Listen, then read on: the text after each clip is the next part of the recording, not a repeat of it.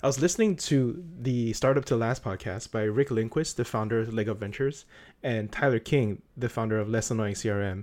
And they're talking about this interesting marketing concept called TOFU, MOFU, and BOFU. And I'm going to let them explain it. TOFU is top of the funnel, TOFU. MOFU is middle of the funnel, MOFU, and BOFU is bottom of the funnel. Tyler and I worked this out on one of his trips to Utah one week, where bottom of the funnel basically means branded terms like Less Annoying CRM. Middle of the funnel means like basically the product that you offer, but non-branded. So in Tyler's case, small business CRM.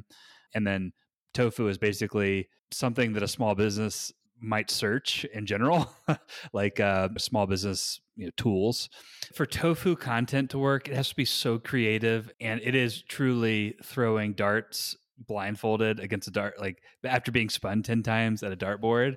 It really is entrepreneurial work. Whereas like MOFU and BOFU, especially with where you are now, it's blocking and tackling. It's what was that saying that you brought to the podcast once? Was like get it to 70% or 90%, or I don't know what it was, but once you get it to that point, it feels like MOFU and BOFU for where you are there, and it's about optimization and doing more of what's already working versus trying to figure something out. I think it's an interesting mental model, which I wish that I had in my previous work. The main idea is TOFU content is the viral content that everyone wants to read, but doesn't necessarily connect to your particular business or brand. And MOFU and BOFU are further down the funnel where people are more and more interested in what you specifically are selling.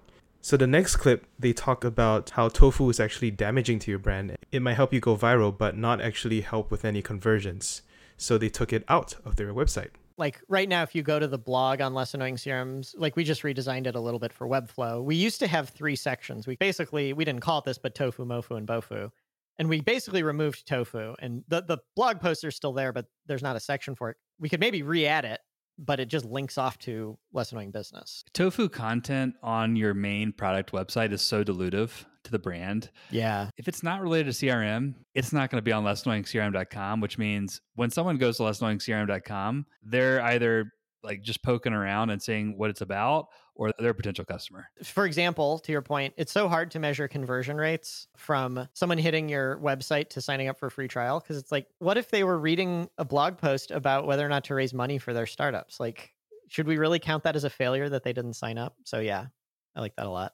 As someone who works in developer marketing, I've had to deal with this quite a bit when we were involved in debates on the company blog about whether the blog should be about the company or whether it should be about anything that our customers care about, like front-end development or the future of JavaScript. And basically, there's a civil war inside of the company, and I think that happens with a lot of companies. I think you also see the result of some companies going all out on TOFU, like DigitalOcean and LogRocket, and that's a very valid marketing strategy. But then to expect to mix it together with MOFU and BOFU content in the same blog, I think could be a very confusing content strategy. So this terminology really cleared things up for me.